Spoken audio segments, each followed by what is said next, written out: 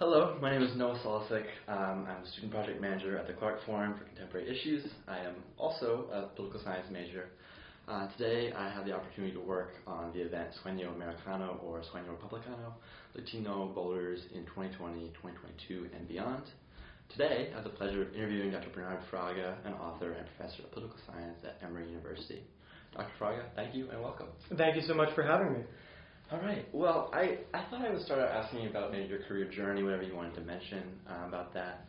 I'm a poli-sci major, so naturally I enjoy these things, but for our audience as well. How did you find yourself a political science author, but also a professor? Have these issues always been a part of your life? Yeah. So I grew up in a very political family. My mom actually she's an immigrant herself, but from Europe, actually from Belgium. And, Belgium has very contested politics and issues of identity that are different from the U.S. in many ways, but have resulted in kind of a fractured political system, not terribly dissimilar in some ways from where we are today. Right. My dad, who is also a political scientist, my mom was too, but my dad was a political scientist. He's Mexican-American, so I'm half Mexican-American, and so he actually spurred kind of my interest in the politics of the Latino population here in the U.S., mostly because of his life experience, my experience too, but his experience growing up in South Texas, facing discrimination. And, my understanding from a very early age that, the past is not really the past when we talk about discrimination on the basis of race, ethnicity, national origin. And, I always was kind of interested in politics and had these kind of perspectives in the back of my mind, but when I got to college and I did my undergrad work at Stanford, the campus issues of race and identity were very, very salient there. Yeah. And I think it really changed my perspective from seeing politics as something that was kind of external, something that happened in the world that I would participate in, to something that I wanted to really educate others Right. about and follow in the footsteps of my parents, but also a potential avenue for empowering my community and the Latino community in particular. Absolutely. So I think that the combination of life experience, some guidance and awareness of these issues from my parents, but also just, growing up as a politically aware person in a very kind of contentious period of time, really got me into politics and into political science in particular. Yeah. I feel that way in how I got involved in terms of just my interest. Yeah. So it's interesting to hear how you were informed by that. And then connecting with that, informing, trying to empower your backgrounds and educate the population, is that kind of your inspiration for your book? Well, that's it's a great question. And I think that, the context for my kind of graduate work is super critical to understand. I finished my undergraduate in the spring of 2008. During the contested primary election between Barack Obama and Hillary Clinton for the Democratic primary, and that was a long time ago, I know, for many of the listeners. But, as a senior in college, this was a kind of seen as a watershed moment coming out of the Bush years. The idea is we guaranteed, he couldn't run for re-election, to have a new president. Right. And there was a lot of, hope and understanding in the spring of 2008 that, the Democrats would probably win. And so there was a lot of activism on campus, and this primary was seen as really critical. And then you have the financial crisis of 2008. I had already applied and been accepted to graduate school, so I knew I was heading there, but I saw a lot of friends, lose their jobs, all their jobs in kind of iBanking, and, it wasn't quite like COVID-19, but at the time we really thought this is a huge economic and global economic crisis that was going to shape the millennial generation, which I'm a part of. And then, fall 2008, the election of President Obama, and high black voter turnout being identified as one of the main causes there. High youth turnout too, but especially, again, this watershed moment for the African American community.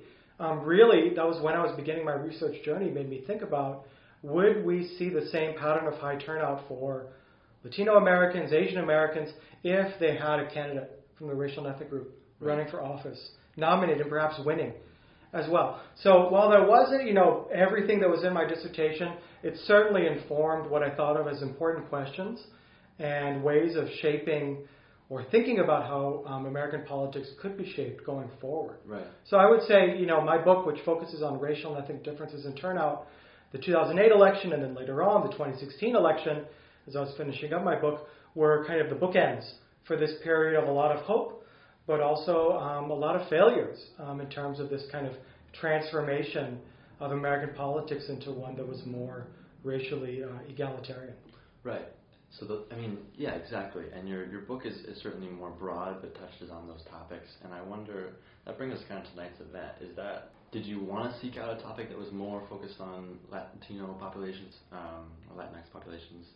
Or was it just kind of something that you were like, here it is, I should talk about this? Yeah. So, I've been working on this project actually from before the November 2020 election. Yeah. A couple of co-authors, Emily West, who was over at the University of Pittsburgh, and Yamil Velez, great friend and colleague who's over at Columbia University now.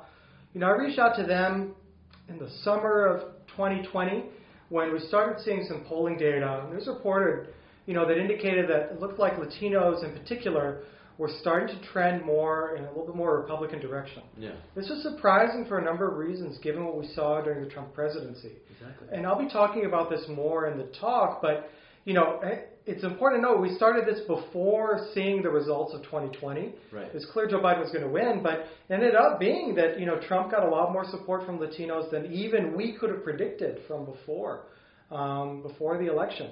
And then, we've been working on this. It's under review right now. It's not published yet. But I would say since then, there have been these narratives of Latino voters trending Republican despite Trump. And in the talk I'll provide tonight, I'm going to argue that it's actually because of Trump in some ways. There's a surge in Latino support for Republicans up and down the ticket. It's in some ways because of Trump's rhetoric, not despite the kind of inflammatory stances on immigration that he takes. That is an interesting perspective. Okay, perfect. I'm really excited to hear that. And then I wanted to kind of take a bit of a sidebar. I was really interested in something you wrote in your bio. I wonder if you could speak on the process of serving as an expert witness on some of your cases. That sounded really interesting to me. Yeah, so, as a professor of political science, I get asked to comment about politics, all the time for the press and, doing podcasts like this, right? But, one of the other parts of my job, beyond teaching research and this kind of media appearances, service to the institution, when you study issues that are currently very much in kind of under legal scrutiny, like voting rights and voter suppression, gerrymandering, other topics, right, you get asked to serve as an expert witness. And what that entails is, for the plaintiffs or defendants, depending, being asked to provide kind of an academic but really a kind of neutral perspective on a set of issues. Now, my work tends to be more quantitative, so I do quantitative analyses related to voting rights, and then that information is compiled into a report and used by lawyers to formulate arguments regarding the legality, the potential impact of, or the known impact of certain provisions. So I'm serving as an expert witness. I've served for a number of cases, one right now in Georgia that's gotten a lot of attention, and you'll be hearing more about it soon. But it's exciting. It's a very different pace of work. It's very fast-paced. It's something where I really have to be careful to separate out the kind of academic and certainly teaching and student kind of stuff from this, work, because it could be seen as legal advocacy. Right. But again, my goal is not to advocate for a particular side directly. It's instead to formulate a kind of neutral, fact-based analysis that can then be used to produce, in theory at least, better legal outcomes, more informed legal outcomes. Right. So again, I see it as a great honor, the same as speaking at events like for the Clark Forum, a great honor to be asked to weigh in on some of these very controversial legal questions. Yeah, it's one thing to comment on it from the outside, but to be the legal advocate there, that must be really cool. We'll see, yeah. That's really cool. Well, you mentioned you get asked a lot about American politics. I want to be the same. Polarization is something that gets mentioned a lot in terms of even a political science sense, but also just in like a news sense. I feel like it's a term that gets thrown around a lot. I wanted to kind of ask your opinion about this. Do you see this nation as polarized? Is there a different term? And what do you kind of hope for the future? Well, so, polarization, which that's the right term. That's a term we use in political science to describe this like movement of depends, but generally we think of it as the voters or the electorate, the population in the U.S. the mass, right, the citizenry, moving to ideological or issue-based or other kinds of extremes, right? It's like a magnet, right? So polarizing means like separating, kind of. I'm not a physicist, but I hope I have that right. Recently, however, there used to be debates in political science about the extent of polarization. Is it something that's just happening with elected officials, or is it happening with the public? Right. Those debates have largely been settled. Now the question is, what characterizes this polarization? And the kind of leading theories today focus on a type of polarization called affective polarization, not effective, but affective with an A, which is really this polarization that is leading to a kind of animosity, a partisan animosity where Democrats and Republicans don't just feel like they can't get along politically, but feel like they can't get along or even be in the same room as each other socially. So that kind of social separation or distance, which takes on a new meaning in the kind of world of COVID, social distance, but leading to kind of animosity, that's really what political scientists and the general public, I think, are most concerned about, because it feels like the country is separating, not just can agree on what issues or what should be voted on, et cetera, which candidates to vote for, but really feeling like Democrats and Republicans or liberals and conservatives live in different kind of worlds. Right. That's troubling, and I think, while the focus of my work has largely been on kind of issues of race and ethnicity, that has been identified as a source of contention that's leading to this kind of affective polarization. And we'll see what this means going forward, but I know a lot of my students, and I'm sure here at Dickinson, the same story. A lot of students are really concerned about what this means for the future. That is why I asked you about it, because in my eyes, that's when it becomes really hard to have political debate, when it becomes more than just politics. But I was interested to hear your opinion. Kind of connecting with that, the Imagining Democracy Lab at Emory, you and a colleague have recently received a pretty amazing grant to start this program. What are your hopes for this? Honestly, will you speak a little bit about it? Yeah, sure. So along with Professor Carol Anderson, who's in the Department of History and African American Studies at Emory, we have received a large grant, about a $500,000 grant, from the Mellon Foundation, humanities focused. That's what they tend to fund. I'm a social scientist and a quantitative social scientist at that. But Professor Anderson and I have this kind of goal, maybe even a dream, of working together to build a space to better understand, outside of the academy, in the public, especially in Georgia and in Atlanta, how underserved communities, underrepresented, historically discriminated against groups, African Americans, Latinos, Asian Americans, but also young people, other disenfranchised groups, have thought about democracy, what they aspire to get out of democracy. Yeah. How institutions can work toward making sure all voices are heard, but also how citizens can empower themselves and learn to interact in those pre-existing institutions, build new institutions that can foster a kind of democratic flourishing where, like you're saying with polarization, all voices can be heard, but especially where citizens can feel like government, society more broadly, but especially our governmental and electoral institutions can work to advance their interests, or at least hear what they want to get out of politics. The basic services, the basic functioning of democracy, we feel has been undermined in some ways by polarization, but also by institutions that are less responsive than they should be in terms of democracy, in terms of the people having power. And so we're trying to combine a kind of academic perspective with also a practitioner perspective. Grassroots organizers will be involved in kind of a collaborative effort, students, faculty, and organizers on the ground in Atlanta and other places, to just understand, what do people want out of democracy? What do they dream of? That's the imagining part. So a lot of it, obviously, you can hear from the sound of it, is something that is going to be built on what organizers, students want, and how we can kind of come down from the ivory tower and really use academic understanding for good.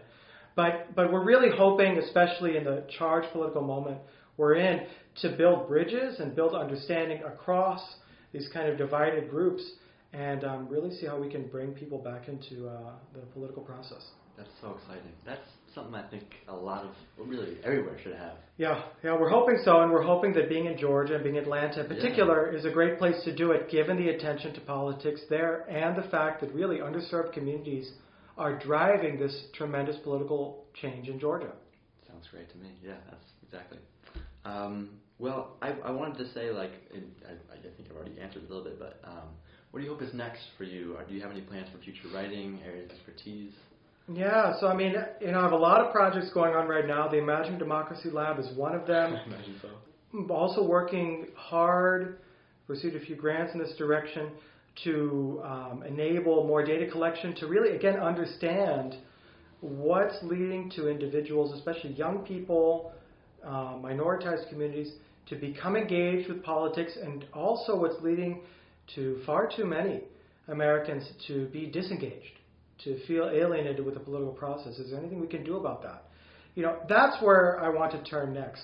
My book, The Turnout Gap, as you mentioned, came out in 2018. That book identifies problems. It identifies disparities in voter turnout that have, persisted for many, many years. I explore solutions, some, but mostly in saying the solutions we think will lead to big gains in turnout probably aren't going to do it. Right. So I want to know why. Why aren't Americans voting? We just had record turnout in 2020. That was after my book was published, obviously. Mm-hmm. But still, about a third of Americans who could vote didn't. If the 2020 election isn't going to do it, if 2022, 2018 aren't going to do it, what's it going to take to lead to broader voter engagement in the U.S.? And honestly, I think it's going to take talking to people and learning about what they feel like they're missing in democracy and what would lead to them being engaged. So really all of my research is in that direction, is really understanding how to stimulate political engagement, political involvement, regardless of party or specific interests, how to get more people involved and engaged. And I'm just hoping to contribute a little bit to those conversations. Yeah, that sounds great. Well, that is the end of my questions, but I always want to say, is there anything else you want to mention, anything I didn't say, anything you get to talk about that you want to say? Yeah, I mean, not really. I'll just say that, I think for any students or other members of the community that are out there listening, if you're feeling disheartened, dispirited with the current state of politics in the U.S., in Pennsylvania, and wherever in your community, get involved. Really get involved. There are more opportunities than you think, is at least what I've seen. There are many, many, many ways you can get involved in the political process beyond voting. Be engaged, be involved, be an advocate for your interests. Don't think that it's just you. If you have a particular set of concerns, there's probably others out there that share at least some of those concerns. Get involved, get active, make change in your communities. That's where this all starts. So thank you. Thank you.